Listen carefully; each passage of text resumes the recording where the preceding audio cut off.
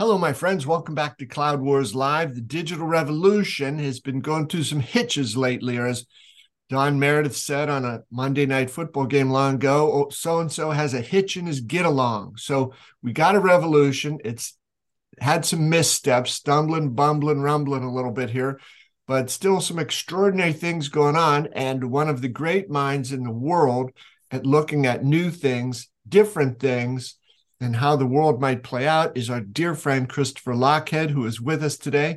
Christopher, good morning. Welcome. It's always a pleasure to see you. Good morning, Bob. Good afternoon. Good evening. Namaste. Nama didn't stay in bed this morning. Nama got up to have this conversation with you. Oh, Nama is good. We love. Have you ever seen that T-shirt? Nama gonna stay in bed. Yoga humor. I don't know. No. This is probably working its way from the West Coast to the East, Chris. It's good. But folks, Chris is a multi best-selling author, podcaster, innovator, inventor, was a CMO, and just, I think, in these challenging times brings together a very, very interesting perspective on things. And I think particularly what, Chris, you've been doing so much now with your pirate gang and so forth is trying to get the world to think differently. And I bet in the category of different, there are very few podcast episodes starting off with an anecdote about a certain type of bird. I'm going to roll it over to you to lay that out. Yeah, so this is just a fun story. It has really nothing to do with what we want to talk about today, but it's just a really fun story. So as I was telling you before we hit record, we have some high ceilings in our home, and we live in California. And as you all know, I grew up on the East Coast in Montreal, Canada. And so when I first got to California and I saw everybody's homes, and they opened the door, the window, and we have these sliding glass doors and all this wonderful shit. There's no, you look at him as a guy that grew up on the East Coast, and you go, how come there's no screens? You know, my friend Mike Damphouse, he's got a wonderful home in Florida, and he has, and I have an aunt in Florida and friends in Florida, and they have these things called lanais, right? Uh-huh. And lanai is a very nice way of saying giant cage so the bugs don't fucking eat you, right? Best I can tell. So I just grew up in a world of bugs. And in Canada, of course, we have black flies that'll take off your kneecap. And so anyway, no fucking screens here because there's no bugs in California. Forget the weather. The reason the real estate costs what it costs in California is there are no bugs. But anyways, I digress. So we don't have any screens. And we got hummingbirds. And as you know, they're absolutely beautiful. And there's one hummingbird that we have right now. And she comes and she sits and she talks to me. And so I've grown to have a tremendous affinity for hummingbirds because we got lots of them. Anyway, long story, way longer. They get in the house. Oh, geez. And then you can't get them out because they fly to the highest part of the house. And you're opening all the doors and the windows and you're doing a dance and you're supposed to wave red things at them. I don't know what you're supposed to do. Of course. Whatever, and the thing is, apparently they have the highest metabolism of any creature on Earth. So they have to eat pretty regularly or they burn through that shit. So anyway, the point is, if you can't get the hummingbird out of the house in a relatively short period of time, the hummingbird dies. And this happened to us once, and it was really a giant bummer. And so that's the story with the hummingbirds. So now I'm a big fight fan, as you know, and I've trained fighting for years and like to have all the boys over to watch the big UFC fights and the big boxing matches and so forth on Saturday night. So my master sensei, who's a magical, mystical creature from another time, shows up early this one Saturday evening before the boys get there. It's a beautiful day. The windows and doors and shit are open. And as he arrives, a hummingbird has just come in the house. Mm-hmm. And we're trying to get her out. And she won't. And she's on our main level. And she's flying back and forth. There's a, one of those sensors on the side of the house for gas and fog and smog or fire and all that shit. It's one of those fire, smog, gonna kill you sensor things. And it flashes a little red light. So that's on one side. And then on the other side is the kitchen, and it's this sort of open thing. And Carrie's got this, decorative plate. Sure. We as men, we collect decorative plates and put them in the Yes. kitchen. So, but this was her decorative plate. And it had some red on it, and it was at the top of shelving. So we've got exposed shelving in the kitchen. All right. So you got the scene, and there's this hummingbird, and it's flying back and forth between the red beepy safety thing and the red flowery thing in the decorative whatever. And it's going back and forth and back and forth, and we can't seem to get it out. And we're afraid it's going to die because it'll run out of energy and die. So Sensei Sitan shows up. I'm a little disheveled. I'm trying to figure it out. And he says, relax. Just give her a minute. And she goes back and forth a bunch of times. Says, stay calm. Back and forth a couple more times. Not really saying anything, not moving. And you can feel her energy depleting. And she keeps going back and forth, and he's letting her, and we're not talking. And then when she goes to the red security fire thing, he slowly, gently gets up on our counter and is right underneath the shelving where the red plate thing is. And she comes flying over, and she lands where she's been landing. And he, Bob, like Bruce fucking Lee, goes, whoosh, and now the hummingbird's in his hand. And he holds her like this, both hands together, gives her a little kiss on the head, walks out the back sliding door, opens his hand, and she flies away. And you think about what it takes to be able to catch a hummingbird, first of all. And second of all, he's got to do it. Sensei Sitan has got to do it with legendary precision. Because if he squeezes too tight, he's going to kill her. If he doesn't squeeze tight enough, he won't catch her, and he probably won't be able to catch her, right? Because she'll go away. So just whoosh, catch the hummingbird, give it a little kiss on the head, and out the window it goes. And that's the story of the hummingbird and the sensei. And the interesting thing about that little story is Sensei Sitan, without getting into all of the details, had a incredibly challenging upbringing. He was ultimately rescued by Doctors Without Borders and saved from a war-torn situation. And it's a long, long story. Anyway, a soldier, an enemy soldier, saved his life. Mm-hmm. And so the moral of the story is, in life, sometimes you're the hummingbird and sometimes you're the sensei. But sooner or later, we all need somebody to catch us tightly enough, not to hurt us, but strongly enough to save us. Yeah, Chris, beautiful story. I have never heard a hummingbird story, and that's a doozy. Yeah, that's a good one, right? It was amazing. It's also maybe a sub moral of the story might be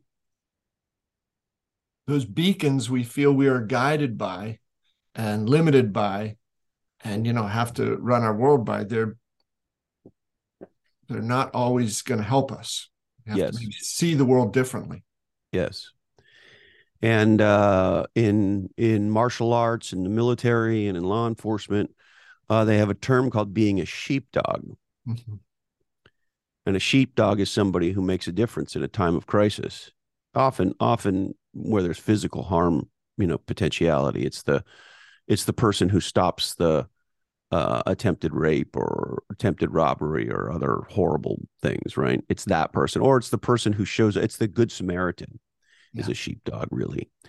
And so the thing I love about that story, particularly knowing Sensei Sitan as I do, and knowing how vulnerable he's been in his life as a younger man, and then growing up and serving in the military and becoming a black belt and becoming a fighting champion and all the things that he did. He was an Army Ranger, did multiple tours in Afghanistan and all these things. So big, tough guy, but grew up, in a war-torn situation where he was captured and most of his family, including his twin brother, died. And it was because a soldier took a liking to him and essentially smuggled him out. Mm-hmm. And so it's just interesting. In life, we will absolutely be in situations where we are the hummingbird. And the real question is, when we have an opportunity to be the sensei, will we meet the call? Yes. Yes. And have that, even before he made the snatch, when he said, give her a moment. It's okay. Stay. Yeah. Recognize the time. Because Yes. tremendous story. Tremendous story. Now But I've got something else for you before we get going. I like to play this trick called name me something that's not going to get connected. So here's one that I heard a lot: coffee cup. There's no reason you'd have a smart coffee cup. Well, Bob, this right here is my Ember Smart Coffee Cup. And if I, no, I'm not going to work. It tells you, it's supposed to light up. It sure. tells you how hot your coffee or tea is. And I've got an app on my phone because, of course, it's Bluetooth connected, which is then connected to the cloud. So I can manage the temperature of my coffee. And in this case, it's actually tea. Yes. But so listen, you and I have been doing this for a while, right?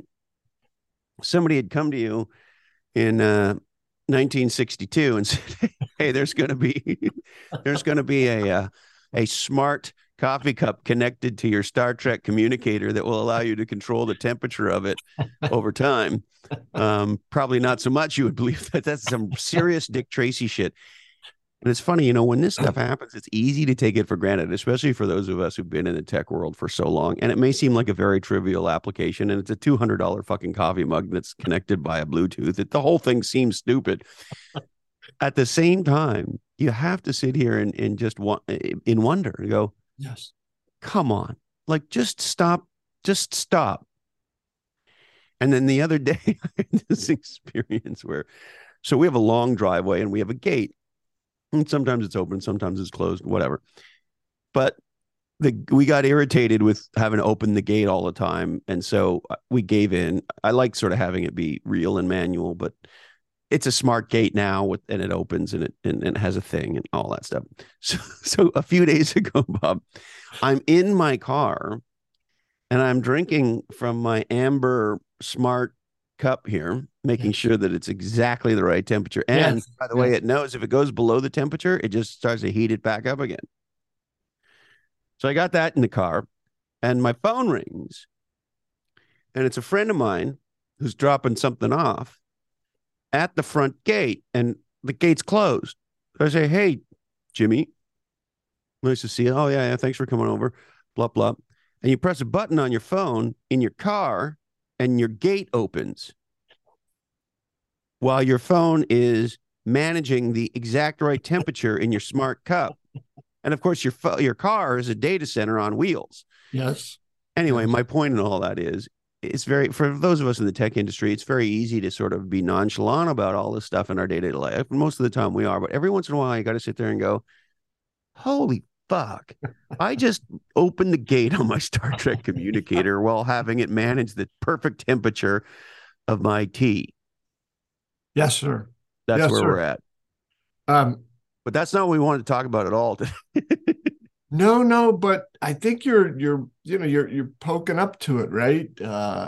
I try never to lose that sense of wonder about what can be done and how people are able to do this. And I was just before he came on here, I was working on a piece that'll come out tomorrow, but it's about one of the big tech companies, and the guy just said, if you keep telling people no, no, no, you can't do that, you're gonna you're gonna get left behind. He said, actually, it's a pretty good idea to listen to customers, and when they say, hey, I'd like to be able to think about this. So between the input from the outside and this release from the inside, right?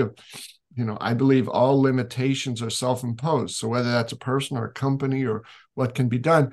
And Chris, your pioneering work and brilliant, and it's disturbing in some ways at first, and very enlightening and illuminating and optimistic when you get into it about this whole new world of native digitals and how they just think in very different ways. I suspect you talk to them and You just might say, well, yeah, of course you opened the gate remotely while your phone is also keeping your. Um, so it just, I think, shows us in this constantly changing, evolving, shifting world, right? Nobody knows everything. And it's fun to keep that sense of wonder about us. And I hope that never goes away. One of the things that I think is, I wrote something recently. I said, Chat GPT seems to have knocked the world off its axis, right? I don't know if we'll get it back on its axis, but so far, at least, it seems to be rocking the world pretty good. Yeah, I love it. So a ton to talk about here. The interesting thing to me is, so here's the big aha. Um, Knowledge workers are dead. And all of us knowledge workers, myself included, as technology and automation was happening, think about when we grew up, right? Think about Yeah. beginning to automate factories and then, ERP and all these sorts of things, right? And even the beginnings of robotics and all these sorts of things. Those of us smug assholes who had quote unquote knowledge worker jobs were like, oh, isn't it terrible? All those factory workers are getting side blown out the side by technology. Tough for them. But so you got to go figure it out. Well, guess what? It just happened. I mean, it literally, one of the greatest things about being alive, this is the greatest time of innovation in history. And that will be true for a very long time. But the rate of acceleration, of course, every year is exponential, Yes. right? If you think about the acceleration in technology from 1492 to 1792, yes, there were major breakthroughs. We could go through them. They were important, et cetera, et cetera, et cetera. But they weren't at the speed that they're at now, and they weren't exponential like they're at now. And our assumption, of course, is that'll continue. But we're to sit here and watch a new mega category, AI, that we've all been talking about. Truly, it's ML. It's not really AI, Yeah. but you know, tomato, tomato. AI is scarier to most people. Anyway, whatever. It's ML. But whatever it is, to be sitting here at the dawn of the mega category that we've all been waiting for is truly exciting. And what I think it means is the death of the knowledge worker and the birth of the intellectual capitalist. Mm-hmm. That's what I think is fundamentally going on here. So our hero and mentor, Peter Drucker, coined the term, created the category knowledge worker Mm-hmm. as a way to distinguish people who worked with their brains versus their brawn.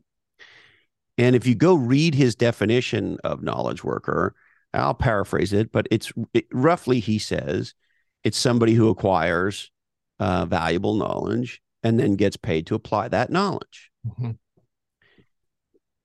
That's why your mom wanted you to be a lawyer or a doctor or an accountant or a nurse or, a highly valued in society, esteem wise, person who worked very hard to acquire very valuable knowledge and then gets paid handsomely to apply that knowledge to produce value / results. And they were the most esteemed people in the world.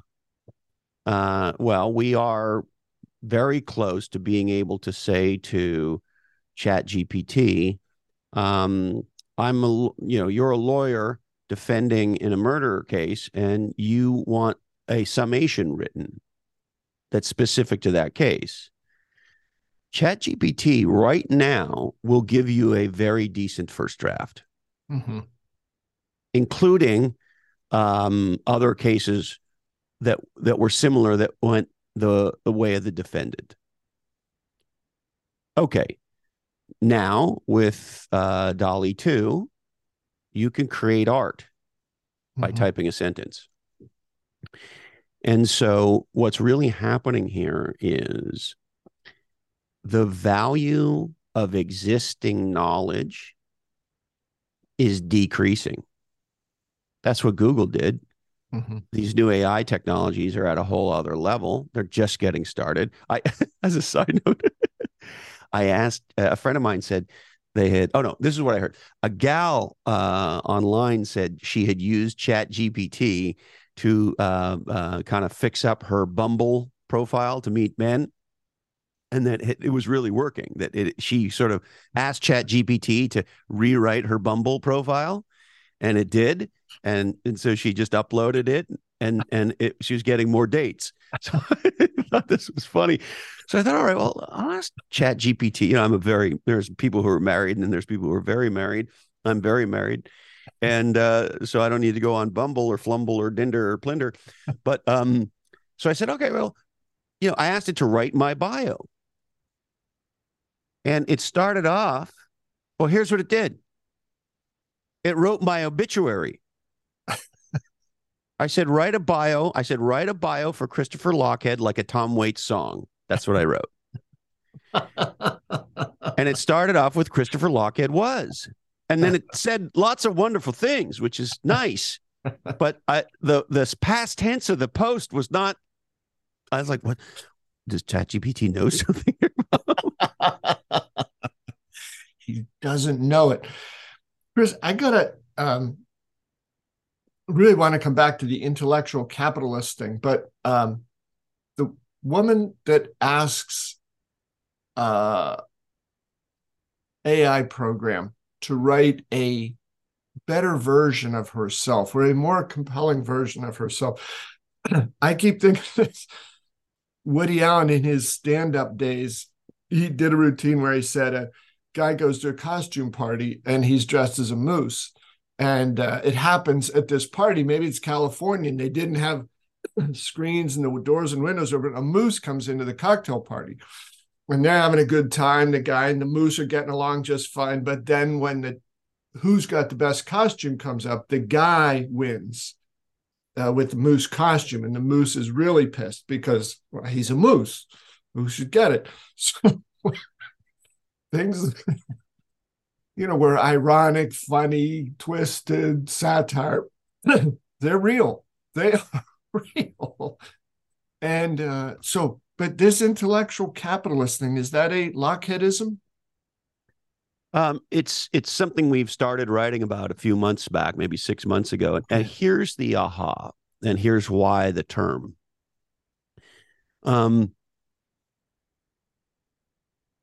Given, and we knew this 6 or 8 months ago, the ChatGPT, Dolly 2 stuff just sort of is accelerating the speed with which all of this is going to happen. But we started writing about this months ago. Here's the breakthrough aha, which is, in a world where knowledge is readily accessible and close to free, not all knowledge, of course, but accessibility to knowledge has never been cheaper and broader than it is today. The value of acquired knowledge decreases. Mm-hmm. So here's a simple example. When I was a kid, the Encyclopedia Britannica, World Book sales, and it was a salesman at the time, we're talking about the 70s, knocks on the door, and my mother, Jackie, opens the door, and he says, "Oh, hello, madam. Do you have children?" And she says, "Yes." And he says, "Oh, do you want them to grow up to be stupid fucks, or would you like them to be really smart?" And she says, "Oh, I'd like them to be very smart." He said, "Oh, well, I'd like to come in and show you these brochures, and maybe you should think about buying the encyclopedia books." And my mother, because she was a good mother, forks over some giant amount of money at the time. And then people forget this. The subscription model is nowhere near new because we subscribed to this thing every year. So you got whatever it was, 200 books or whatever. How many were in an encyclopedia? 160? I don't know what it was. A ton of books on different topics and whatever. And then once a year, they sent you the upgrade, which was a new book. On the spine, it had the date, and it had to update to all the other books in that one book. Mm-hmm. And so when we were in school and, your teacher says, you've got to do a geography report on Zimbabwe. Well, what do? You go to the encyclopedia and you read up on Zimbabwe and you write down what you learned, and Bob's your uncle, right? Okay, so that's where we were. We're in a very different place now. And so the cost and access to knowledge has decreased exponentially over the last 50 years and is going to continue to. And so what this means is jobs whose primary function is the application of existing knowledge will continue to decrease in value over time. Now, everybody can talk about why that's quote unquote bad. If you go and look through the history, and we talked about this on a podcast about the hunter-gatherer, hunter dad and the farmer daughter, right? That's how far back this goes in history. The Luddites are always wrong, right? Oh, what's this new invention, Jim? I think I'm going to call it a wheelbarrow. I wanted to use the wheel to transport some shit. And I thought, how could I do that? Well, I cut a barrel in half and put these things on it, these handles on it, and ta-da, now we can carry 5 times more than we could carry before. Yeah, but Bob, what about all the people who make their living carrying things? We're going to put them all out of business. Oh, well, that's what we're going to do. So, but the net of it is humanity in a materially different place because of the wheelbarrow? Yes. Would we like to roll that back? No. That's what's going on here. Mm-hmm. And the big aha is the highest value jobs today and going forward are no longer knowledge workers. Mm-hmm.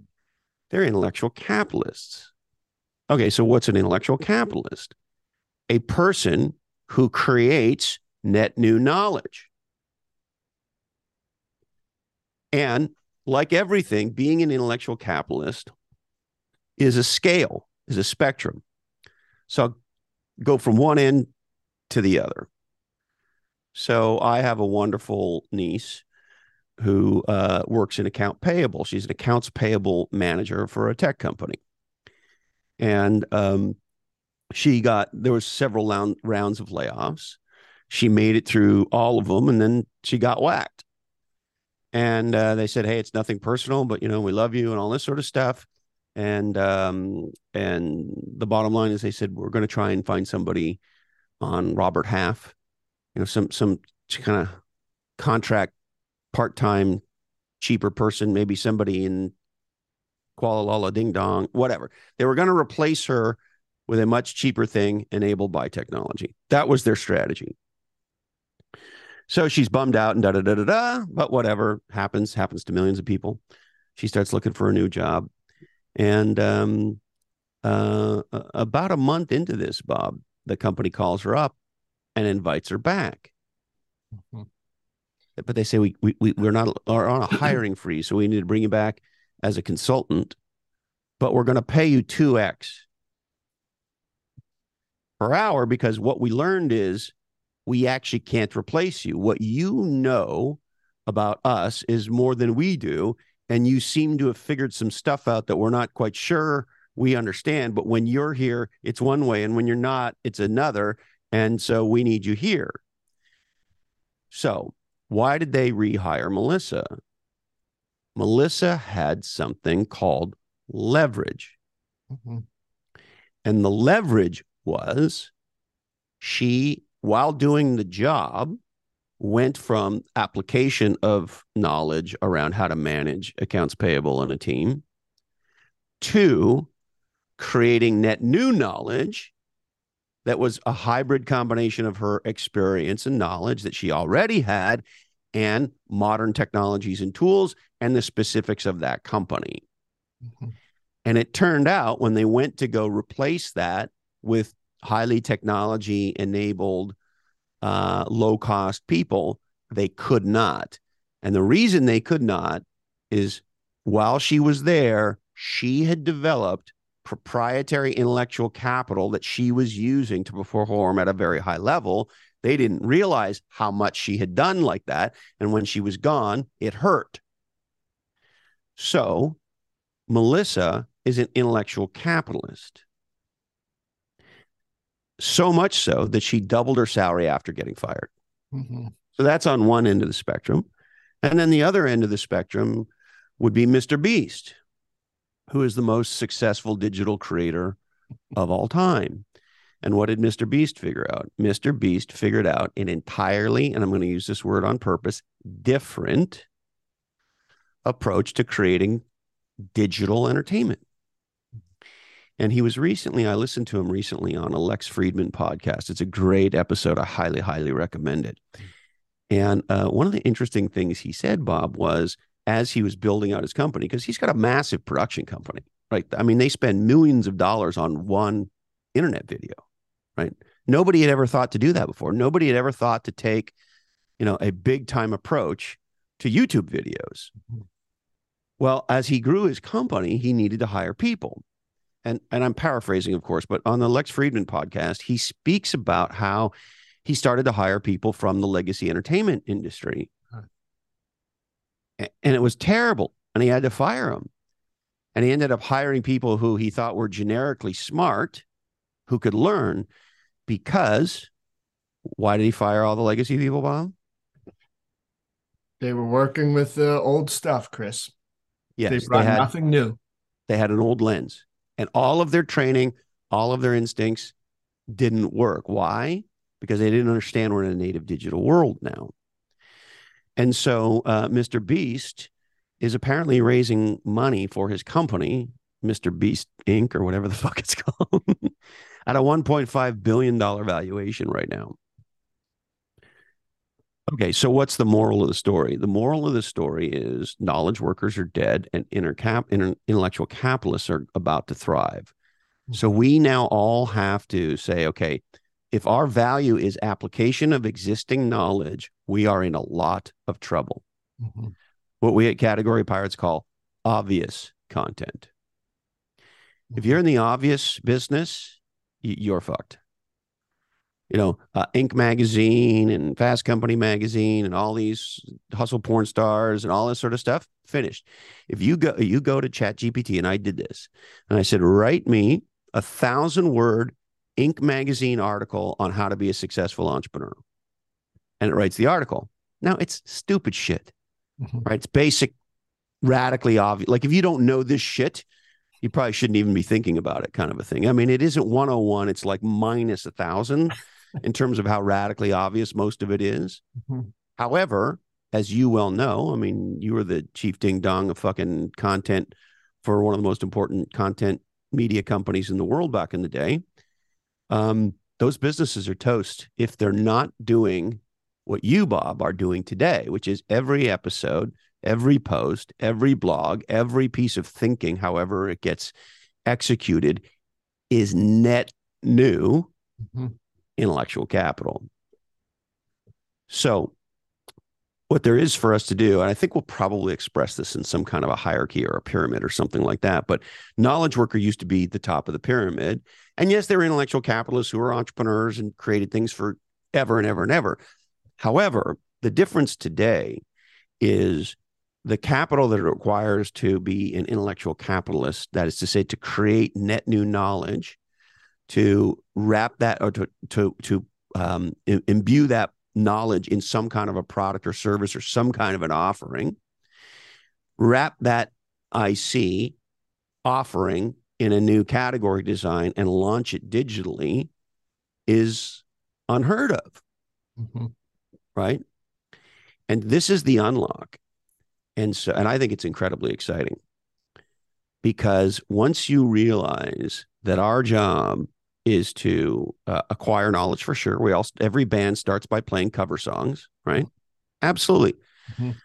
But if you want to be a legendary doctor going forward, I think what you want to do is do everything that legendary doctors did historically, and then ask yourself the question, what is the net new innovation? What is the net new intellectual capital that I want to create? And if you want to monetize it, how do I define it as a new category and monetize it as a digital asset? And that's the unlock. Mm-hmm. And so the knowledge worker of today is immediately transformed to a factory worker. And every knowledge worker today can decide they don't want to be a factory worker. And whether it's Mr. Beast on one end or my beloved extraordinary niece, Melissa, on the other end, we all have an opportunity in our job to create net new thinking, to create new frameworks, to create new processes, to create new if you've ever created anything new of value for yourself and or your company in your work, whether you realize it or not, you're an intellectual capitalist. Mm-hmm. And the big aha now is to take that from the back of your mind to the front of your mind and ask yourself, what IC have I created already? Melissa didn't know that. How am I being super thoughtful about leveraging my IC to make a difference, to create value for others and for myself? And then can I wrap that IC? And of course, that's what software is. So this is not a new idea. A software engineer is an intellectual capitalist. What's different is our ability to create at scale in the digital world. And the minute we understand that, whether you're building a software product, piece of content, media, or a framework, or a business process, or a set of guiding principles around how to do a certain thing, whatever the fuck however you take the thinking, the net new learning, and package it, you're an intellectual capitalist.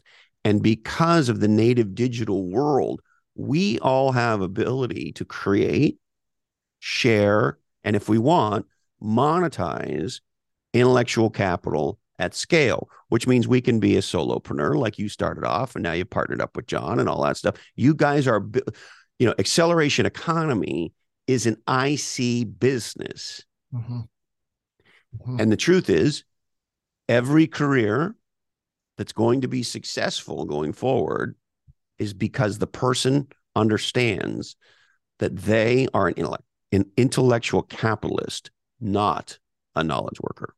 Mm-hmm.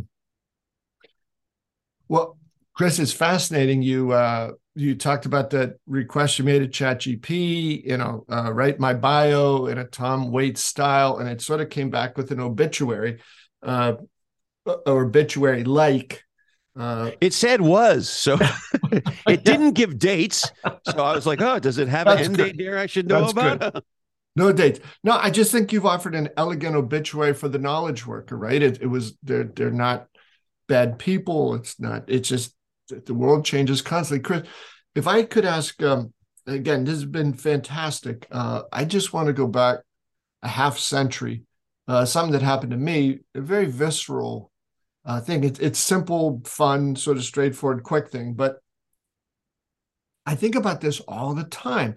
So I don't know, it's maybe 12, and me and a few of my buddies, the circus was coming to town. So up at this high school football stadium, 8,000 seats for high school football. That's where the circus was. And we went up, and our intention was to have some fun at the circus, but to make some money. So we went and found some of the guys off the side who were setting stuff up. We helped them set some things up, very menial jobs. And then at the end, they said, oh, yeah, come back, Sunday morning. We got some real work for you there. Well, one of the jobs was over with the elephants. Well, the elephants had been there for a few days. The elephants left quite a mess. The mess had to be put into a garbage truck, and that's part of what we did. But I was talking to a couple of the guys, and I saw the elephants over, a few yards away from us. And I said, why do those big, giant bull elephants still sit there with that little piece of rope tied to a little peg in the ground? And he laughed, said, they don't know that they can pull it out and throw that thing 3 miles, because since they were little, they were tethered to that thing that they couldn't pull out when they were little. So they accept the imposition of these rules and norms and realities and boundaries and limitations and so forth like that. And Chris, that's why I think that thing I mentioned a little while ago, these self-imposed limitations, because every dang thing you said is beautifully stated. It's perfect. It's optimistic and growth-oriented and fun. But if we choose as people to carry forward these old norms, I can't do that. Oh, I can't do that. I can't. That's the deadly thing. So banging people on the head with these ideas is fantastic, because I think you are describing the edge of an extraordinary and uplifting and enriching wave of human potential, of optimism, of creation, yes, of stuff that's going to be good for all the people who get to see what other people are doing. But for those individuals, it's remarkable. But if we still think that we can't pull that peg out of the ground and throw it 3 miles, we're never going to get started. Amen. Hallelujah, brother. And if you think about, we have this term we use all the time in our world called the tech stack, right? And marketing tech stack and the cloud tech stack and the this tech stack and the da-da-da. So the way we think about what's going on here is the value stack just changed. Yes. So it got a new upper layer, and the layer underneath that just went down. Mm-hmm. That is, and by value, what is it that human beings do that produces the most value for society, for their employer, for themselves, for the world, et cetera? Yep. So the value stack just got redone. That's what happened. And so, talking to my producer, podcast producer, Jason DeFilippo, the legendary, he's the greatest of all time, Jason DeFilippo. And he's like, there are all these new tools that are coming out in his world. Adobe's got a new, they call it AI, but it's ML, voice editor, optimizer. I forget what the software is called for podcasts. I think it might just be called Adobe Podcast. Anyway, he was actually, I was listening to him on his podcast, Grumpy Old Geeks. Go fucking greatest grumpy fucking tech podcast ever. But he was sharing on a recent episode of Grumpy Old Geeks how he's using this new Adobe software, and it's like, holy shit, this thing does like a meaningful amount of what I have spent the last plus or minus decade becoming a master. I mean, he was Tim Ferriss's producer and Jordan Harbour, like all these guys, right? And I pay him a bunch because I care about audio quality, right? And he's like, holy shit, this is crazy what this can do. And he was talking about how there are literally things that would take him several hours that the new Adobe Podcast ML super editing, optimizing, ding dong technology can get you. I forget what number he said, but it might have been 90% of the way there. Like it gets you very close. And he's like, I think I'm out of a job forever. And ha, ha, ha. But the interesting thing is then it leads to a discussion with him about, okay, so let's think about what you do as a podcast producer and draw your own value stack. What is it that you do that's the most valuable? And what is it that you do that's the least valuable?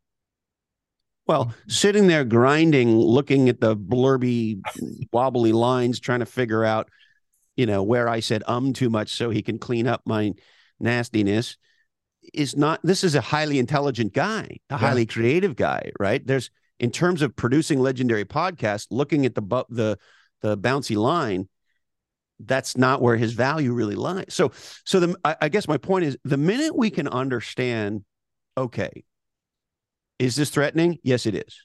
Will people lose jobs? Fuck yeah, they will. I have an entrepreneur friend of mine who went to ChatGPT and said, and he said what category of software he was in, which is very, very niche-y, by the way. And he said, write me a year in review about X category, 1,000 words or whatever it was. ChatGPT writes it. He makes a few minor edits, and literally in less than 10 minutes, he's got a blog post. So if you are a marketing content creator and you're in the, let's just call it obvious business, you're obviously, in a lot of fucking trouble. My dear friend and writing partner, Nicholas Cole, spent roughly 10 years as a ghostwriter for executives and VCs and entrepreneurs. And what he said to me is the most interesting thing about being a ghostwriter is it's got very little to do with writing, and it's got everything to do with thinking. He said, the truth is I'm a ghost thinker, right? An entrepreneur, VC founder has an interesting idea. Can't really, people aren't necessarily great at writing or even communicating. Ask most entrepreneurs, what do you do? I mean, get a beer, right? It's hard for them. And so he said, what I really do is I rent my brain, right? Yeah. And so that's the value stack. That's him not being a ghostwriter. That's him being an intellectual capitalist. He's actually co-creating IC with the client. He's no longer in that business, but that's what he was doing. And once he realized he was actually helping them think, that was the higher value bit, as opposed to going to ChatGPT and just saying, I did one. It said, write me a 1,000-word article on the 5 most important tech trends for 2023. It did an incredible job. By the way, of course, it starts off with AI. So anyway, promotion. Right. I think the net of all of this is, look, will there be displacement? yes, there when we invented the wheelbarrow, the people who carried pails with water we didn't need as many of them. That's going to happen here. And there's going to be dislocation about that. There just is. However, if we were smart and we were us, and we're definitely us, we would flip this thing and we'd say, what's possible now? Yeah. And here's my biggest upset, and I'm flaming mad about it, particularly as somebody with 4 or 5 learning differences, including ADHD, dyscalculia, and dyslexia. If I had had Chat GPT as a child, my entire education would be different. Mm-hmm. So here's what's going on. New York, Los Angeles, Seattle, Chicago, and other major school districts recently, quote, banned Chat GPT. So let's just think about this for a second. Mm-hmm. Native digitals are a new category of human. They're the biggest change in the definition of what a human being is, probably since the shift from hunter-gatherer to farmer, certainly since the Industrial Revolution. That is to say, they live primarily in the digital world. And I always love this. When native digitals argue with me, they're, oh, no, that's not true. I like to get together with my friends and have a beer or coffee or go play soccer or whatever. And I really, we really value in-person. And they're like trying to argue me out of this aha. And I said, okay, great. If I invite you over to my house and you show up at my front door, how do you let me know you're here? And they said, oh, I'll text you here. I said, I rest my case. Because you and I knock on the door, ring the doorbell, right? Their default position is digital first, and then if they have to, analog. So what do we have going on in our education system right now? One of the things in category design is listen to the words. Mm-hmm. Educators. Educators. What is an educator? A person who teaches. Educators are saying to our kids who are native digital, the most exciting new consumer breakthrough in AI just happened. Microsoft has invested do you know what the number is? Well, 3 years ago, they put $1 billion into OpenAI, and now I think it's, multiple billions. I think it might be, hold on, let me see if I can find out. Anyway, the point being, it's a giant number and everybody's coming. Oh, yeah. Everybody's coming. You think Google's not working on this stuff? Of course they are. I think Facebook's not working, et cetera, et cetera, et cetera. Let me just see if I can find the investment in chat. Oh, OpenAI.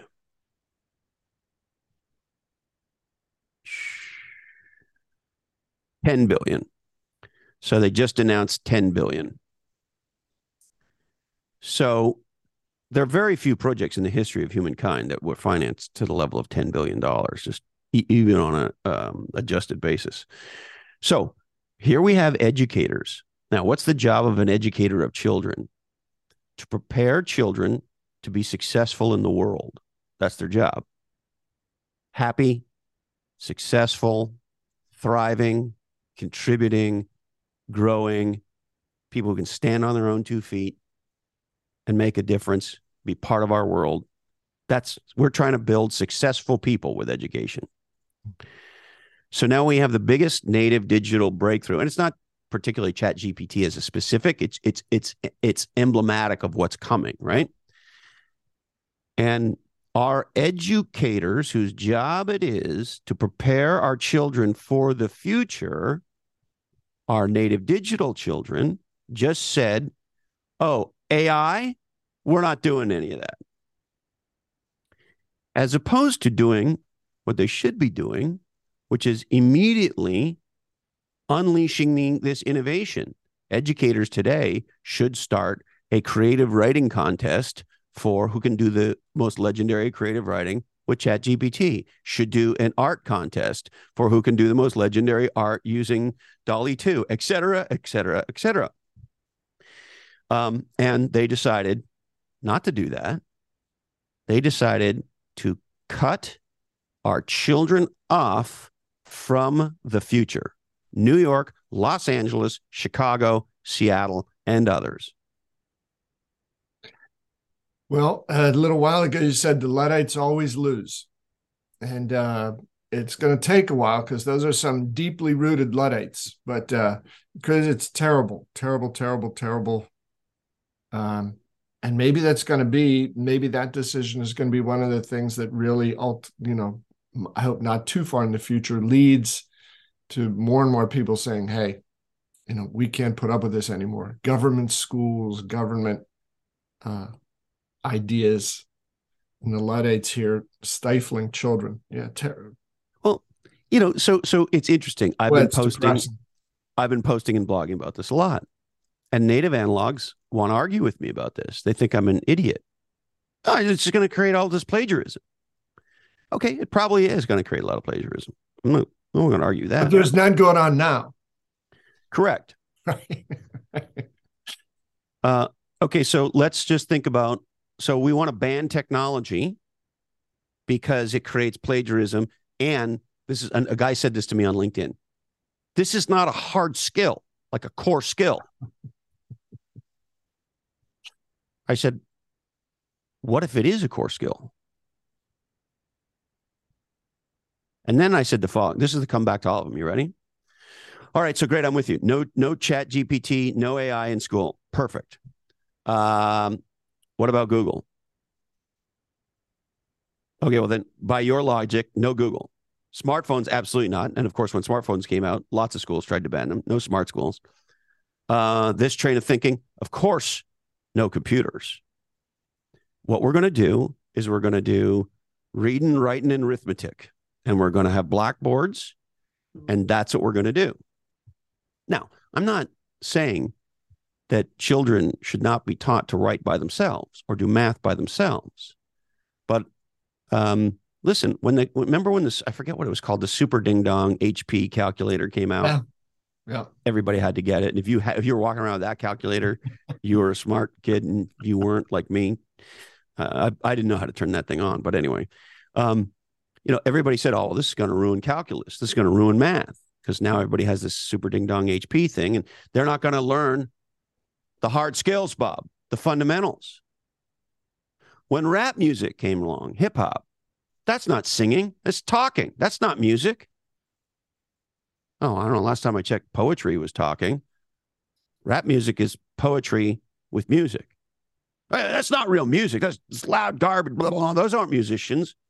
Oh, really? I don't know. Last time I looked, Jay-Z was on fire. And on and on and on and on. And so it is angering and disheartening that supposedly learned educators are purposely cutting off children from this future, as opposed to encouraging experimentation, as opposed to encouraging conversation. What's appropriate? What's not appropriate? If we're going to use this technology, how do we make sure we cite source so we're not plagiarizing? How do we not write an entire plagiarized thing, but maybe use it as an inspiration? I don't know all the answers. I don't know all the fucking questions. But what I do know is whether you're a CEO or a department head or a leader of any kind, and fucking A, if you're an educator, the answer is let's play. A new hammer just got invented. Let's see what we can build. Well, here's a little plagiarism on my part. Amen. Hallelujah, brother. That is it. That is it.